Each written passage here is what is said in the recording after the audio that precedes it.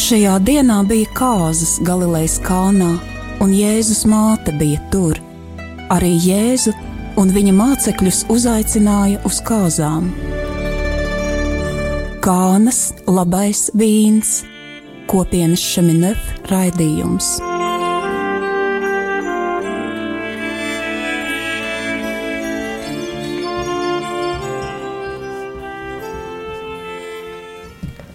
Labvakar, dārgais rādījuma arī Latvija klausītāji! Šovakar raidījumā Kānas labais vīns, turpmākajā stundā kopā ar jums būšu es, Madara Šinke, un man blakus ir arī Jāņkalna pāris, Tomas un Antra. Labvakar! Labvakar! Mēs visi esam iesaistījušies kopienā Šeminef, un tā ir starptautiska katoliska kopiena ar ekumenisku aicinājumu, kas kopš 2011. gada darbojas arī Latvijā. Tā darbojas kopumā 30 valstīs pasaulē. Šī tikšanās reize ir jau gavēņa laikā, un es ceru, ka jums visiem tas ir svētīgi iesācies. Pāvests vēstījumā šī gada lielajam gavēnim apskata līdzību par Lācaru un bagāto vīru, un pāvests izdala tā kā divus vadmotīvus savā vēstījumā, ka Dieva vārds ir dāvana, un otrs cilvēks ir dāvana. Šajā raidījumā mēs pievērsīsimies tieši otrajai tēmai par cilvēku. Raidījuma sākumā vēlamies atskatīties, kā kopienā Šeminef caur pēdējā laika dažādiem pasākumiem izdzīvojam to, ka otrs ir dāvana. Vēlāk es došu vārdu Tomasam un Antrai pastāstīt par kādu specifisku otra cilvēku pieņemšanu, kas notiek tieši ģimenēm. Aicinām arī jūs, dārgie klausītāji, iesaistīties raidījuma otrajā daļā, uzdodot jautājumus, vai arī daloties, kā jūs esat piedzīvojuši otru cilvēku kā dāvanu. Lai ar mums sazinātos, jūs varat zvanīt uz ēteru pa tālruni 67 969 131, vai arī varat rakstīt mums īsziņas uz tālruņa numuru 266 77 272, kā arī varat rakstīt mums ēpastu uz adresi studija@rml.lv. Sākumā es vēlos dalīties par kopienas starptautisko dimensiju. Nevelti es pieminēju, ka tā ir starptautiska kopiena un darbojas dažādās valstīs. Latvijā kopienā šobrīd mēs esam tikai latvieši, bet daudzās citās valstīs vienā mājā dzīvo dažādu tautību cilvēki, un viņiem jau ikdienā ir iespējams izdzīvot to, kā viens otru var bagātināt tieši šajās atšķirībās. Savukārt mēs Latvijā vienmēr esam priecīgi, kad pie mums atbrauc kāds brālis vai māsa no citas valsts uz kādu konkrētu pasākumu, kādā konkrētā misijā. Un tā janvāra beigās pie mums bija ieradusies luterāņu māsa, teoloģe Mihaela Borman, kas ir vāciete. Un viņa arī tieši šobrīd dzīvo Vācijā, Berlīnē, un viņa mums dalījās par reformācijas 500. atceres gada dienu, kas šogad tiek izdzīvota un atzīmēta visa gada garumā. Un, lai mēs kopā luterāņi un katoļi varētu izdzīvot kādas lietas un arī svinēt šos 500 gadus, mums ir svarīgi iepazīt vienam otru un arī uzlūkot vēsturi no otra skatu punkta. Un viņa ar mums dalījās par tām aktivitātēm, kas notiks Berlīnē.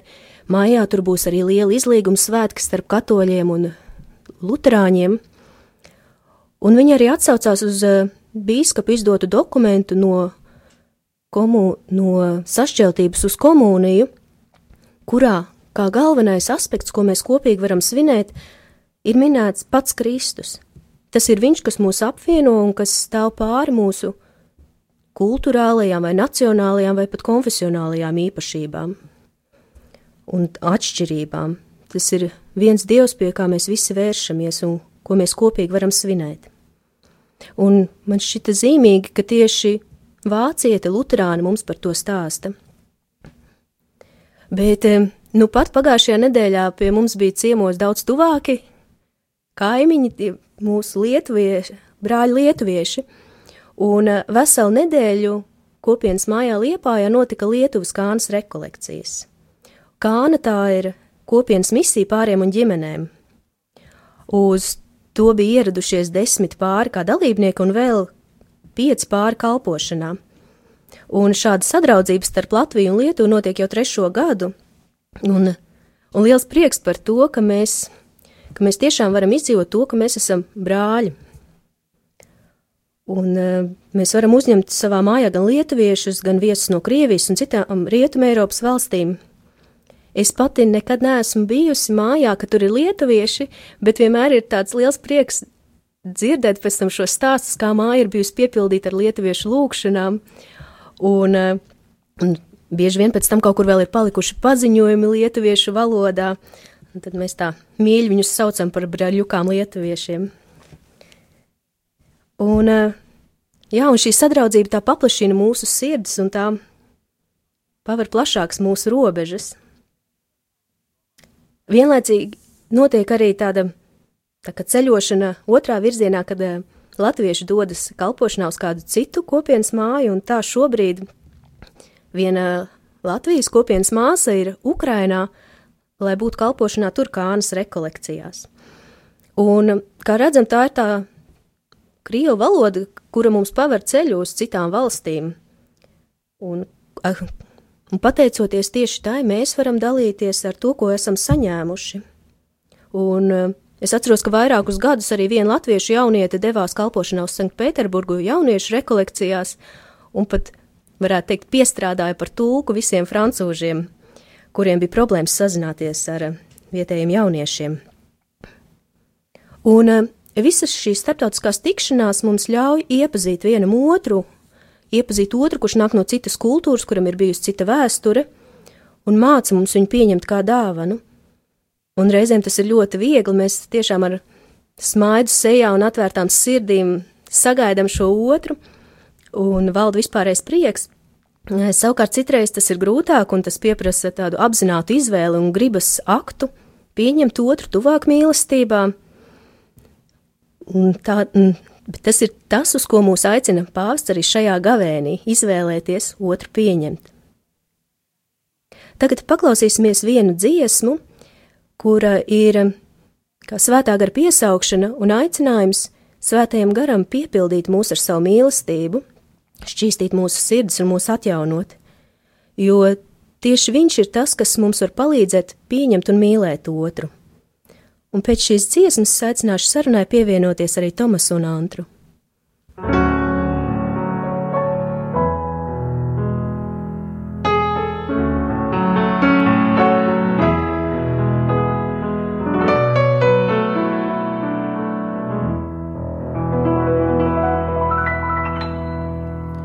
Viens, Esprit Saint, descends sur nous, comble-nous de ton amour, que rayonne ta bonté. Viens, envoyé du Dieu très haut, viens et fortifie nos corps, et fais de nous ta demeure. Viens et embrase nos vies, viens briller dans nos nuits, toi le consolateur. Viens, Esprit de vérité, viens purifier nos cœurs, viens nous renouveler. Viens, Esprit Saint, descends sur nous, comble-nous de ton amour, que rayonne ta bonté. Viens, envoyé du Dieu très haut, viens et fortifie nos corps, et fais de nous ta demeure. Viens et embrase nos vies, viens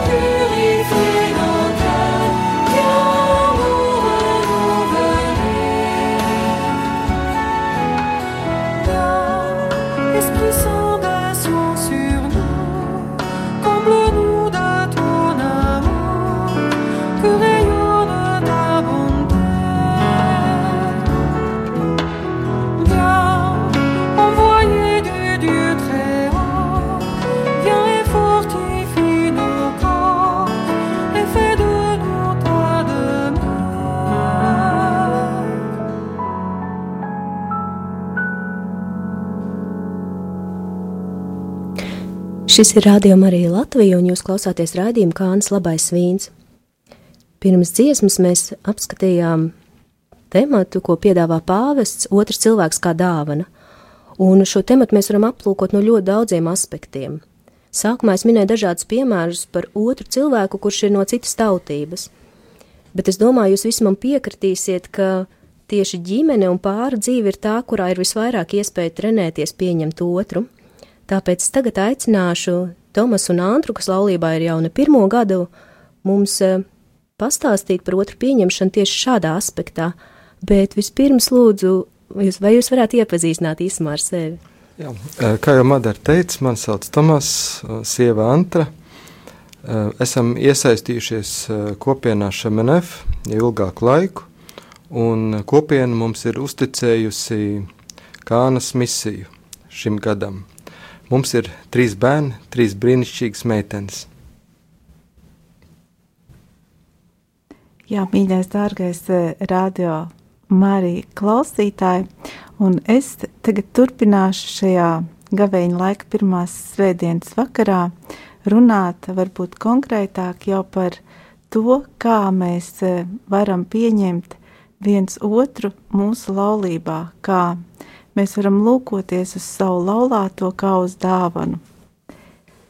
Jāņa evaņģēlijā lasām par Jēzus pirmo brīnumu, kas tiek veikts tieši pie pāra, kāzās Kānā.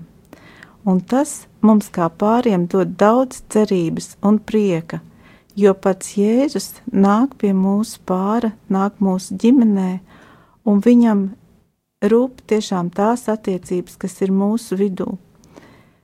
Dievs var darīt brīnums, ja vien mēs ļaujam viņam darboties, viņu ieaicinām savā pārī. Jēzus ir diskrēts, viņš respektē mūsu brīvību, viņš klusi klauvē pie mūsu sirds durvīm, un ja mēs tās atveram un ielaižam viņu mūsu sirdīs, tad arī varam piedzīvot viņa darbu pie mums un varam pieņemt arī labāk viens otru, un vienam otra atšķirība var palīdzēt mums pieaugt pašiem. Dieva radības lielais skaistums un bagātība ir tās daudzveidīgumā. Mēs visi esam iespaidoti no dabas, sajūsmināti redzot ziedu daudzveidību dārzā, un tā ir kā dāvana, ko varam baudīt. Arī cilvēkiem ir tāpat. Tieši šis atšķirīgums mūs piesaista citu pie cita. Esot kā vīrieši un sievietes, esam atšķirīgi. Un Dievs ir vēlējies, lai mēs savās atšķirībās viens otru papildinātu, kļūstot par vienu miesu. Tomēr ikdienā mēs redzam, ka tās ir par iemeslu strīdiem un nesaskaņām, un nevienmēr mēs viens otru uzņemam kā dāvanu. Kaut vai atšķirības, kas ir tīri psiholoģiskas. Ir cilvēki, kas komunicē vairāk emocionāli, un ir cilvēki, kas veido vairāk lietišķu saskarsmi. Vispār atzīts, ka sievietēm savās izpausmēs un attiecībās ar cilvēkiem ir noslēdz būt vairāk emocionālām. Vīriešiem turpretīm piemīt tendence ieņemt vairāk lietišķu pozīciju. Tas nozīmē, ka lietišķais cilvēks izvairīsies no emocionālai sfērai piederošu tēmu apspriešanas. Personas, kas sazinās pirmām kārtām intelektuālā vai racionālā līmenī, parasti iztiek ar faktiem. Viņi runā par darbu, sportu, naudu un citām tēmām, bet viņi allaži jūtas neveikli runājot varbūt par tādiem jautājumiem, kas skar vairāk emocijas, tāpēc viņi izvairās runāt par mīlestību, dusmām un sevišķi tādām jūtām, kas ir negatīvas, bailēm, naidu. Šīm personām nav tik viegli savam laulātajām izrādīt arī sirsnību un pieķeršanos, būt gādīgiem. Tomēr šo lietišķo intelektuālo personas tipu jūtas vada tieši tāpat kā emocionālo, tikai viņš pats to neapzinās, jo viņš patērē milzīgu enerģiju, lai tās apslēpētu, lai tās viņu vienkārši netraucētu. Taču kā par nelaimi tās traucēja gan, un kad, piemēram, emocionālā sieva vai bērni pie viņa meklē patvērumu vai vēlas saņemt zināmu mīlestības apliecinājumu, viņš ne tikai neatbild, bet ir pat sadusmots, ka tiek traucēts viņa dārgais līdzsvars. Turpretī tie cilvēki, kas sazinās vairāk emociju līmenī, viņi labprāt grib dalīties savās jūtās un pārdzīvojumos, sevišķi ar laulāto. Viņiem ir svarīgi, lai atmosfēra ģimenē būtu iespējami brīva no negatīvām izpausmēm, un tāpēc viņi vēlas atrisināt radušos konfliktus un uzturēt patīkamas attiecības. Emocionālam cilvēkam nepiemīt mazāk gudrības un intelekta kā lietišķajam. Vienkārši šie cilvēki labāk apzinās savas jūtas un parasti arī labāk spēj ar tām tikt galā. Protams, neviens no mums nepieder tikai pie lietišķā vai tikai pie emocionālā tipa. Mēs visi zināmā mērā esam līdzsvaroti šajās izpausmēs. Un arī svētais gars mums palīdz būt līdzsvarā starp racionālo un emocionālo. Bet noteikti mūsu laulības dzīvē ir tāda brīža, kad mums jāmācās īpašā veidā pieņemt otra izteiktā emocionalitāte vai arī tieši pretēji tāds pragmatisms. Andra, tu nu pat aprakstīji dažādus cilvēku tipus, pie kura no tiem piedarat jūs, un kā jūs pieņemat viens otru gadiem cauri? Ja? Mēs to mācāmies vēl joprojām. Mana pieeja parasti ir tāda vairāk racionālāka, pragmatiskāka, bet Antra ir emocionālāka. Un ir kaut kāda situācija, pieņemsim, bērns ir saslimis. Varbūt tā slimība nav tik ļoti smaga, bet es jau gatavs tūlīt lekt iekšā mašīnā, braukt vest bērnu pie doktora, lai kaut ko darītu, bet Antra vienkārši varbūt grib padalīties ar mani, tikai pastāstīt, ka jā, viņa ļoti to pārdzīvo, un nav vajadzīgs tūlītais risinājums, bet es esmu gatavs jau darīt. Vēl kāds piemērs arī, varbūt kaut kas ir saplīsis. Es esmu gatavs iet remontēt vai pirkt kaut ko jaunu, meklēt, atrisināt situāciju, vienvārds sakot. Bet savukārt Antra vienkārši grib pažēloties, viņa grib saņemt man kaut kādu atbalstu. Un arī tas ar laika gaitā man ir iemācījis vairāk šīs mūsu atšķirības, vairāk klausīties. Un manuprāt, kad ir svarīgi, ka mēs varbūt respektīvi, neuzreiz meklēju risinājumu, bet vienkārši klausos otrā, klausos to, ko grib man teikt Antra, klausos, mēģinu saprast, kas notiek viņā, un nevis klausoties domāju tagad, nē, varbūt jādara tā, varbūt jādara tā, nē, es viņai atbildēšu tā. Ir svarīgi vienkārši klausīties un būt tajā otra situācijā. Varbūt vēl kāds piemērs, piemēram, sastrēgumi. Man parasti nekad nepatīk stāvēt uz vietas, gaidīt sastrēgumā. Es parasti vienmēr izvēlos labāk kādu apvedceļu. Bet Antra savukārt ļoti labprāt pavada to laiku, un mēs stāvam gaidām sastrēgumā. Tad mums reizēm ir tā nav tāds strīds, tā nav tā drīvēšanās, bet ir tā, es labprāt brauktu, bet viņi labprāt stāv un gaida. Varbūt to var kādu piemēru pateikt. Es domāju, ka Dievs noteikti mūs izmanto gan varbūt to manu emocionalitāti un to tavu vairāk tādu lietišķumu tādā īpašā veidā un varbūt reizēs, kad ir kaut kādas problēmas situācijas vai grūtības, tad mēs viens otru varbūt balstam tieši caur to, kad tu esi vairāk tāds racionāls cilvēks un es esmu emocionāla. Mēs varam palikt līdzsvarā. Un, protams, piemēram, man tas piemērs noteikti ir tāds, ka tā kā man ir pusauģi meitenes mājās un kā jau pusauģi viņiem ir daudz idejas un daudz arī visādas adatiņas, kas liek man bieži vien varbūt reaģēt pārāk emocionāli, bet tu Tomas, esi tas, kas man palīdz vienmēr tā ar vēsu prātu pieiet šajos audzināšanas jautājumos. Bet turpinot šo te mācību par mūsu atšķirībām un par to, kā mēs spējam viens otru pieņemt, es vēl turpināšu, kad var arī gadīties tā, ka laulātie veido tik saskanīgu pāri kā divas ābolu pusītes. Taču raugoties no ticības viedokļa, tas nemaz var nebūt tāds ideāls. Tā ir vienīgi dabiska pozitīvo jūtu saskaņa. Tāpat ir arī ar bērniem ģimenē. Viņiem nemaz nav jābūt saskanīgiem visās lietās.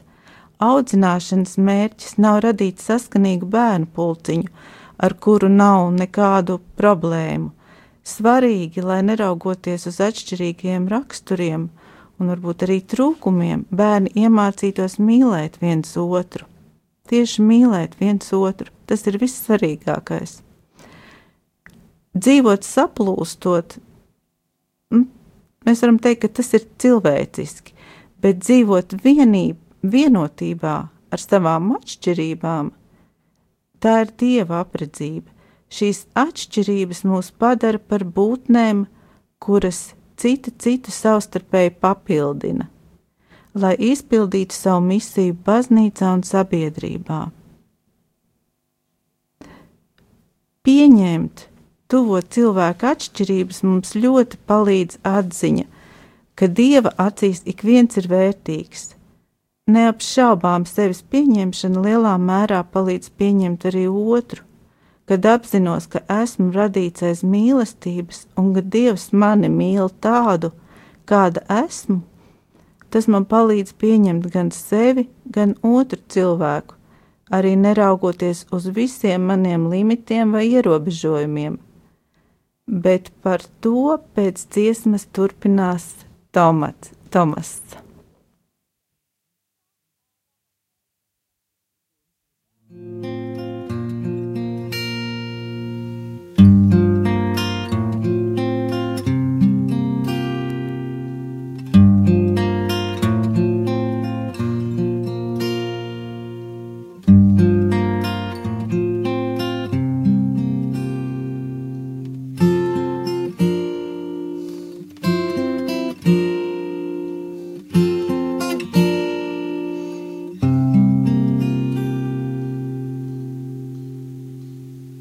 Grandi e mirabili sono le tue opere, o Signore, Dio onnipotente, giuste e veraci le tue vie, o Re delle genti. Chi non temerà il tuo nome, chi non ti glorificherà, o Signore, tu solo sei santo.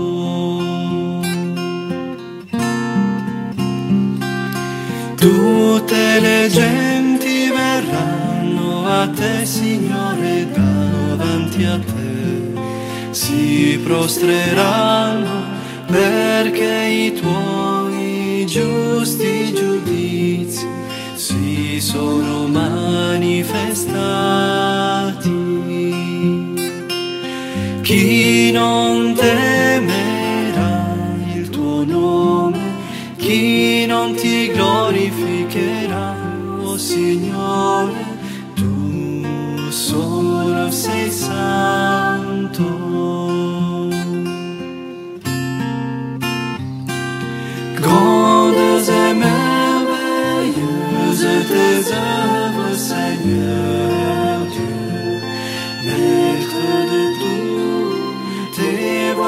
juste et droite, ô roi des nations,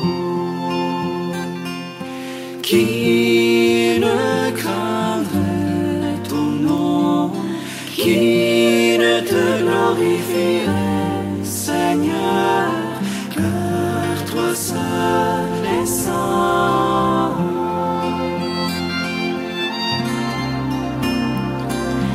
Les nations viendront pour t'adorer, Seigneur Dieu, maître de tout, car tes justes jugements sont manifestés. Qui ne craindrait ton nom, qui ne te glorifierait, Seigneur, car toi seul es saint.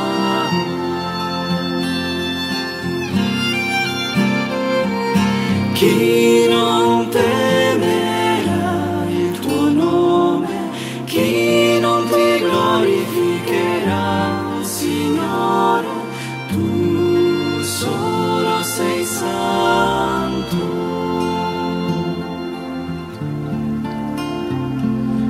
Tu solo sei santo.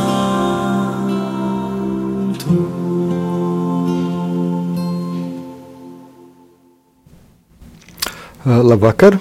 Jūs klausieties raidījumu Kānas labais vīns, kuru veido kopiena Šemenef. Es atgādināšu par tālruņiem studijā. Jūs varat zvanīt uz tālruni 67 969 131 vai arī sūtīt SMS pa tālruni 26 67 72 72. Tāpat arī jūs varat rakstīt e-pastu uz e-pastu studija@rml.lv. Mēs turpinām runāt par gavēņa laika pāvesta vēstījumu, par to, kādā veidā mēs labāk varam pieņemt viens otru, kā labāk mēs varam atklāt to dāvanu, kas mums ir otrs cilvēks. Un šobrīd mēs runājam vairāk par ģimeni un par laulātu pāri. Antra jau iepriekš runāja par psiholoģiskām atšķirībām, kuras mums nāks pārvarēt otru pieņemšanā. Taču es turpināšu runāt par šīm atšķirībām, bet par tām atšķirībām, kuras nosaka mūsu limiti jeb ierobežojumi. Un šeit savā stāstītājā es izmantošu domas no kopienas māsas, kopienas Šemenef māsas, Florences Žavela darba par miesas teoloģiju, un šis darbs ir sarakstīts balstoties uz Jāņa Pāvila II katehēzēm, kuras ir domāts tieši laulātajiem. Laulība ir dzīves stāvoklis, kurā mēs nevaram neizdzīvot mūsu ierobežojumu pieredzi. Ierobežojums gan mūsos, gan arī ierobežojums pie otra. Dzīves skola, kas ir laulība, vispirms ir mūsu ierobežojumu skola. Mums ir jāapzinās, ka mēs neviens neesam ideāls, ne ķermeniski, ne rakstura ziņā, kas izpaužas kā trūkumi un atkarības attiecīgi tai audzināšanai, kuru mēs esam saņēmuši, un arī atbilstoši tai dzīves pieredzei, kur esam izdzīvojuši. Jā, un arī atbilstoši saņemtajiem ievainojumiem. Tāpat var būt arī ierobežojumi saistībā ar inteliģenci un pat ar ticības dzīvi. Tāpēc pieņemt otru laulāto kā atšķirīgu nozīmē pieņemt ne tikai laulātā, bet arī vispirms jau savus paša ierobežojumus. Pat vairāk mums tie ir jāmīl, un lai to izdarītu, ir jāsāk ar piedošanu. Jo gribēt cerēt otru mainīt laulībā, tā ir milzīga ilūzija. Tas nestrādā. Otrs ir tāds, kāds ar visiem saviem ierobežojumiem, ir ar visiem saviem ierobežojumiem. Un šis otrs ir reāla persona. un šī reālā persona mums ir jāmīl, un jāmīl nevis kāds sapnis vai ideāls. Tomas, man tev jautājums. Jā? Vai tu gribēji arī manī kaut ko mainīt? Sākot mūsu laulības dzīvi, vai laulības sākumā, varbūt joprojām ir kaut kas tāds. Es domāju, ka šobrīd es vairs tevī neko negribu mainīt. Es tev mīlu tādu, kā tu esi. Paldies Dievam par tevi. Bet jā, laulības sākumā, kā jau es teicu, es esmu vairāk tāds racionāls, pragmatiskāks, un Antra ir vairāk emocionālāk. Un man ļoti bieži gribējās, ka Antra arī man atbilst, atbalstītu daudzās praktiskās lietās. Piemēram, mēs ejam uz veikalu. Antra vairāk darbojās pa virtuvi, līdz ar to viņa vairāk zina, kādas lietas ir vajadzīgas nopirkt veikalā. Mēs nopērkam, jā, bet reizēm aizmirst, tad atkal nākošā dienā jābrauc. Un man ļoti gribējās, ka Antra paņem, rūpīgi visu paskatās, uztais sarakstiņu, un tad mēs ejam kopā ar šo sarakstiņu uz veikalu. Bet tagad tas vairs nenotiek, sarakstiņu taisu es. Un reizēm arī man gribējās, ka, piemēram, attiecībā uz kaut kādām mūsu sadzīves lietām Antra vairāk varbūt rēķina līdzi, skatās un tam līdzīgi. Arī pieliek savu roku praktiskajās lietās. To visu laiku laulības sākumā darīju es un joprojām daru es. Bet tagad es esmu to pieņēmis un es to ļoti labi akceptēju. Paldies.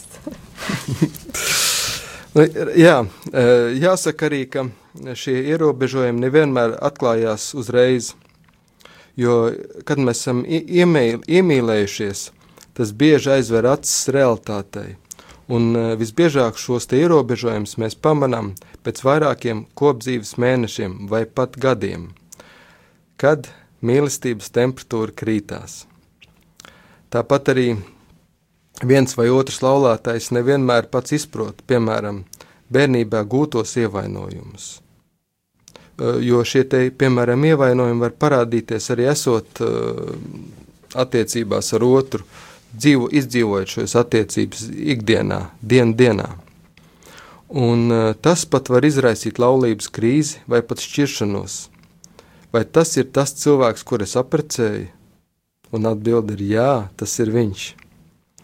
Sadarināšanās laiks kaut kādā mērā ļauj atklāt vienam otru ievainojumus un vājības, taču tās nekad netiks apzinātas pilnībā, jo, kā jau es teicu, mēs arī sevi mācamies pilnībā iepazīt un atklāt visu mūžu.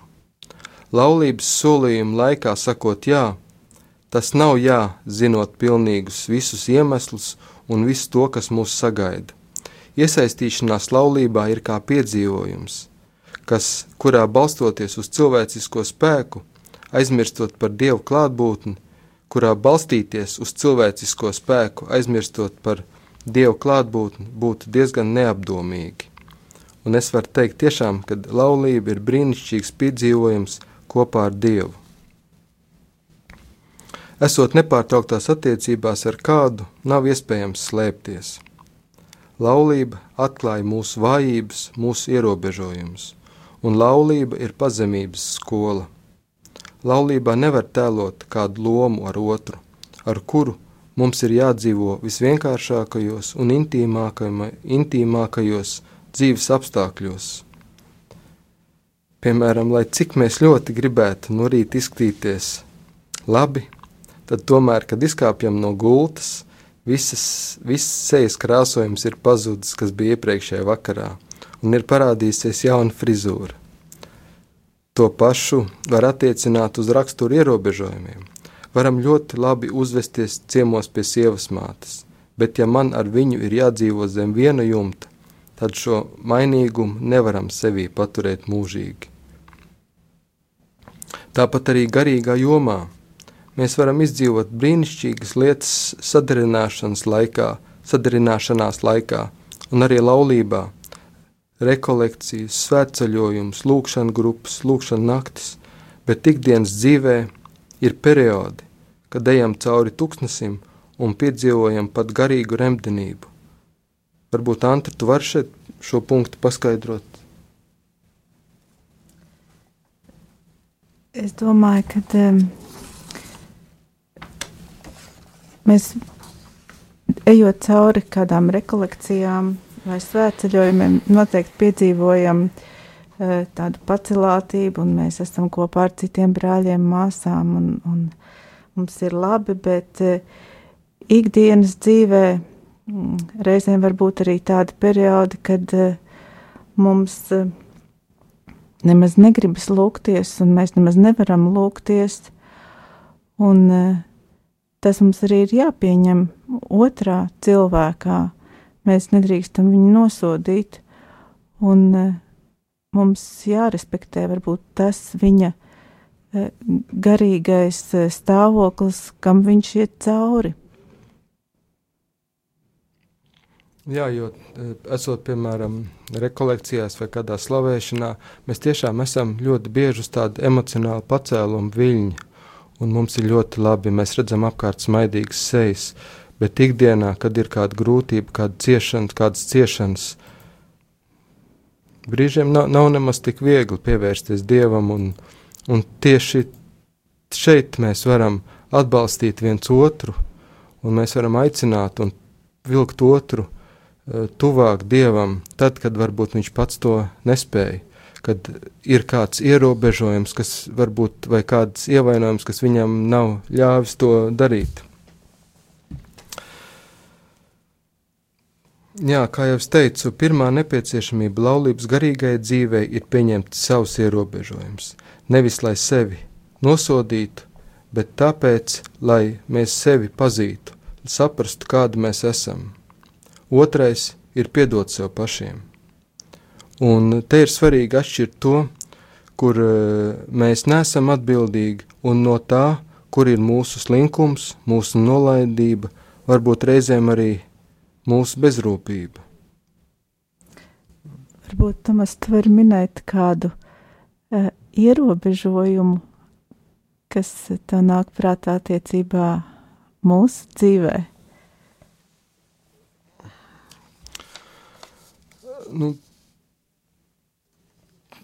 Viens no tādiem maniem varbūt ierobežojumiem, limitiem ir tas, kad es salīdzinoši ātri palieku dusmīgs.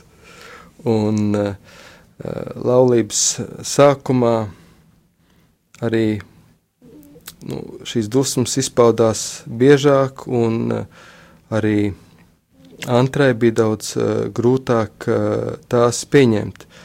Un, protams, arī dzīvojot kopā, es mācījies šīs dusmas pārvarēt, un šīs dusmas arī brīžiem neizrādīt. Un kā, Antra, tev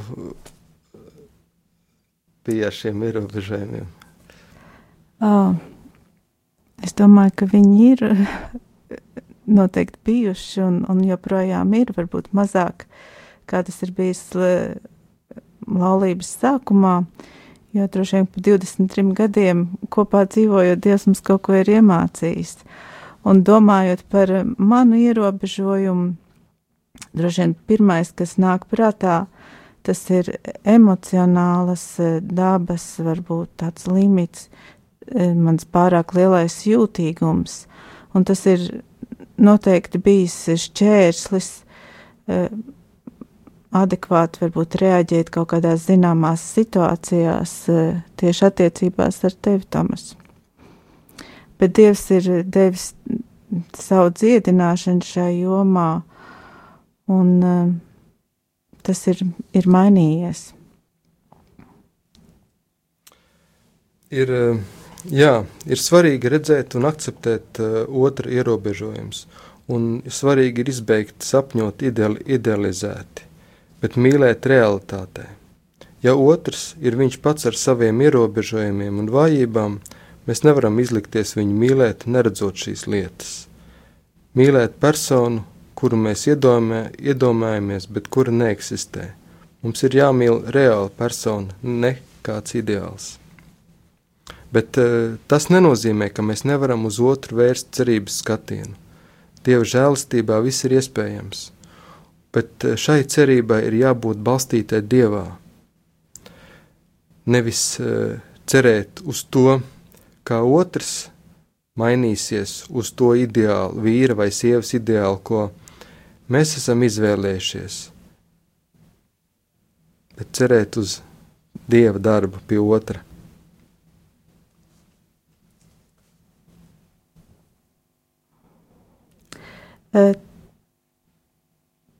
Tiešām mums ir visa cerība jāliek uz Dievu, un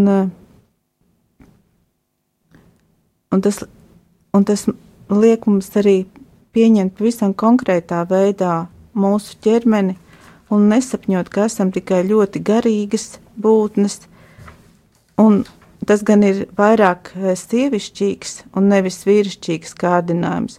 Un tomēr, cik daudz nesaskaņu laulībā nāk no tā, ka mēs nepieņemam reālu iemiesošanos un sapņojam par tādu platonisku mīlestību, ieturot distanci ar miesas realitāti. Mums ir jāpieņem tieši šo ķermeni reālu un konkrētu, kas mums ir dots no Dieva, lai varētu caur sevi dāvāt. Caur to sevi dāvāt. Mēs nevaram sevi dot mūsu ķermenī, ja to nemīlam. Tāpat mums ir jāpieņem otra ķermenis tāds, kāds tas ir, lai pieņemtu otra dāvanu. Un šajā jomā daudz slikti izdara, es domāju, masu mēdī, idealizējot cilvēka ķermeni, cilvēka atveidu, liekot mums nemitīgi salīdzināt mūs ar kaut kādu mākslīgi veidotu tēlu. Un šie ideāli neatbilst nekam reālam, bet atklāja tikai kādu vizuālu ilūziju. Viss, kas piedod vērtību mūsu ķermenim savā būtībā, ir labs, bet tam jānotiek ar samērību un ar tādu gudrību un reizēm arī pat humoru. Tāpēc tas nebūtu nenozīmē, ka mēs varbūt nevaram izmantot kosmētiku vai izmantot kādus modernu kleitas modeli, kas var palīdzēt apslēpt kādas nepilnības. Mēs varam izmantot to visu, lai tas palīdzētu mums vairāk mīlēt savu ķermeni, kas ir Dieva dots, lai mēs savukārt varētu sevi dot. Un mēs tiešām esam aicināti uzlūkot otru Dievu skatienu, jo tā mēs pieņemam dāvanu, ko mums ir sagatavojis Dievs. Un es zinu, ka, teiksim, vīrieši vairāk parasti mīl ar acīm, un arī tās reizes, kad, un ļoti bieži mums ir kaut kāda varbūt skaistuma modeļi, skaistuma ideāli, ko mums ir uzspiedus pasauli, un es zinu, ka mana sieva ir viskaistākā tad, kad es viņu nesalīdzinu ar kādu citu, ar kādu modeli, kad es uzlūkoju viņu tādu, kādu viņi ir, un mēģinu arī saprast, kādā veidā Dievs uz viņu skatās. Tā kā tiešām, ja mēs skatāmies uz otru ar Dievu skatienu, tad tas ir mīlestības skatiens. Un, piemēram, atstātās dzemdību pēdas sievas ķermenī nekad nebūs kā defekts, bet tās raisīs pateicības par doto dāvanu. Tāpat arī, piemēram, rievas vīra pierē nekad nebūs nostalģijas iemesls, bet gan iespēja kontemplēt dzīvi, kas ir dota. Un laulātī arī iemācīsies pamazām vairs nedomāt par savu ķermeni, skatoties spoguļattēlā, bet vienīgi caur otru skatienu, kurš abrīnos šo unikālo skaistumu, kas sastopams vienīgi otrā, un vienīgi viņš vai viņa būs spējīgi to redzēt. Tas ir otrs skatiens, kuram jāatklāj mūsu skaistums, nevis sajūtas, kas var rasties neatbilstot vai atbilstot kādam izdomātam etalonam. Laulāto spoguļattēls, tam ir jābūt vienīgi otrs skatienam. Tikai vīrs var sacīt sievai un sieva var sacīt vīram šos brīnišķīgos augstās dziesmas vārdus. Redzi, mana draudzene, tu esi skaista, skaista tu esi, raugies mans draugs, arī tu esi skaists un mīlīgs. Tas ir no augstās dziesmas, 1. nodaļas no 15. līdz 16. panta.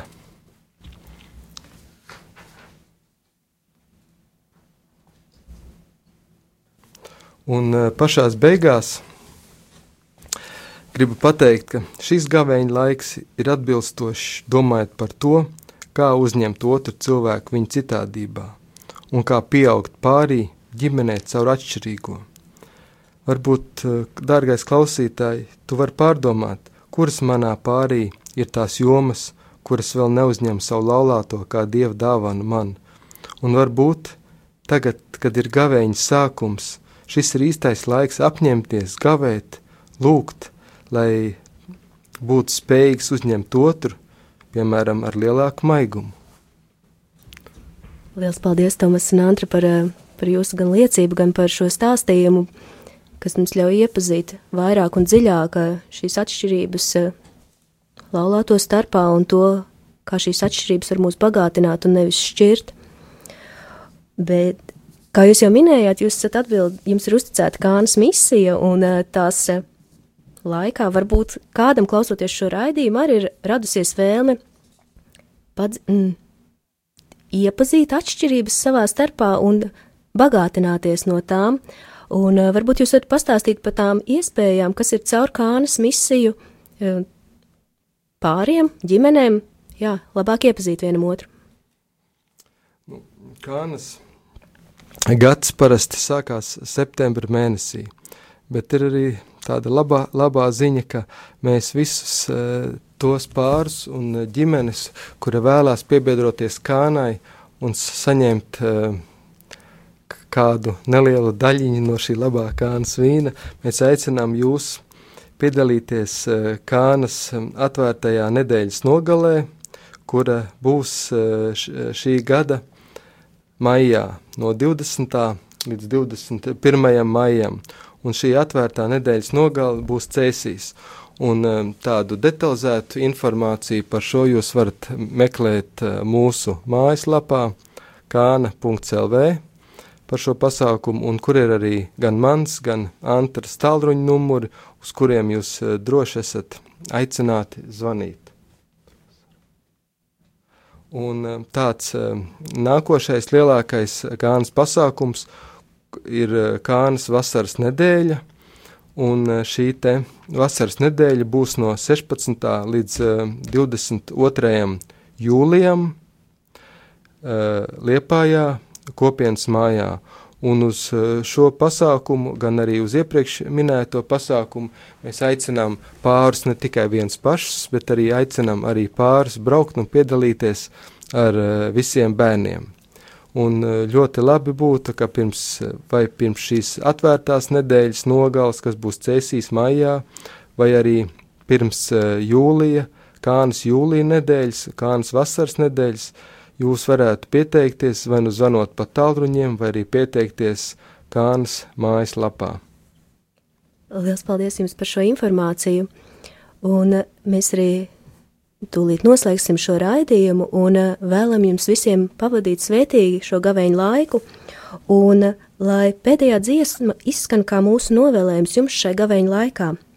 Un tajā tiek izteikts lūgums: ļauj man ieiet šajā klusumā, lai es saprastu tavu klātbūtni. Lai gavēņu laiks mūs katru ved arvien ciešākā vienotībā ar Dievu.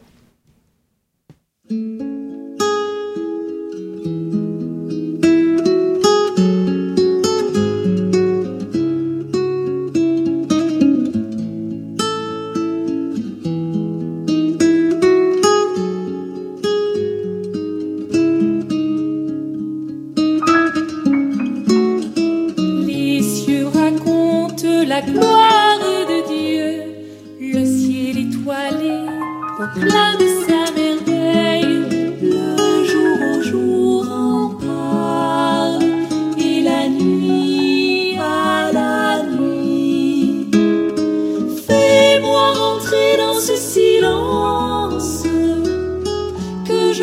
comprenne ta présence.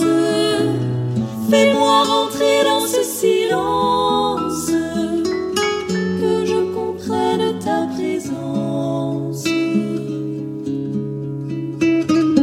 Pas de parole, de mots ni de bruit, mais tout l'univers murmure le mystère, une voix de silence que le monde connaît.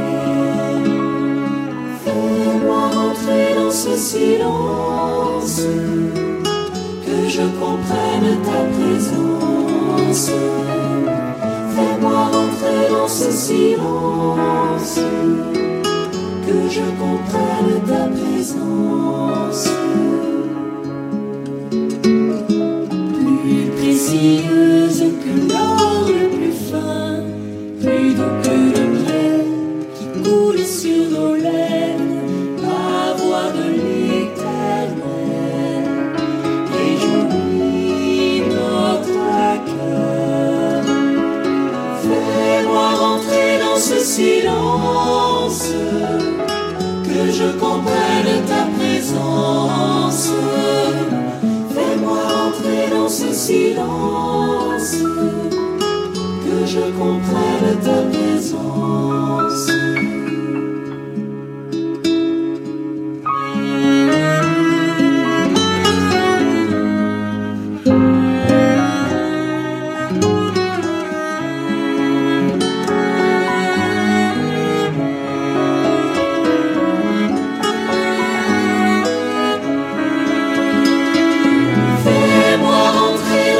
Silence, que je comprenne ta présence. Fais-moi rentrer dans ce silence, que je comprenne ta présence. Les cieux racontent la gloire de Dieu, le ciel étoilé proclame sa merveille. Jour on parle, et la nuit à la nuit. Fais-moi rentrer dans ce silence, que je comprenne ta présence. Fais-moi rentrer dans ce silence, que je comprenne ta présence. Fais-moi rentrer dans ce silence, que je comprenne ta présence. Fais-moi rentrer dans ce silence, que je comprenne ta présence. Fais-moi rentrer dans ce silence, que je comprenne ta présence.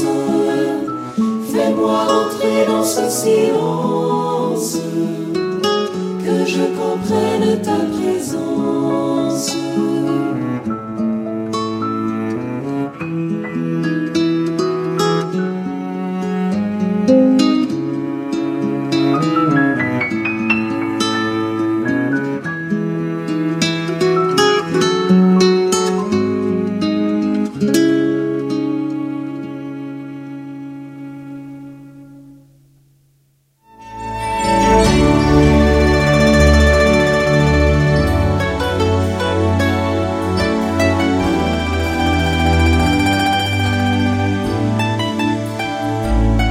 Trešajā dienā bija kāzas Galilejas kalnā, un Jēzus māte bija tur.